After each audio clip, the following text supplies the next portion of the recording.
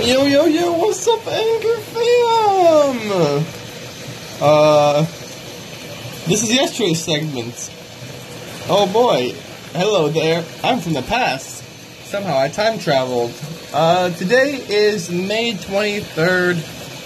I had my second year of the internship today. Learned a lot about office culture. Learned how to use an office coffee machine. Not the best habit to get, you know. Do a lot of trips now to that. Man, 9 to 5 sitting at a desk is kind of a drag, you know. I mean, I like what I'm doing, right? But you're just sitting at a desk, and you can't really take a break or whatever in the middle, you know. And you know, go outside and take a walk, you know. It's not really possible when you're, you know, working in an office environment. So there's that. Hopefully I can work for myself in the future, because I do love working, you know, while in the park or whatever. That'd be great. Anyways, catch you on the flip side.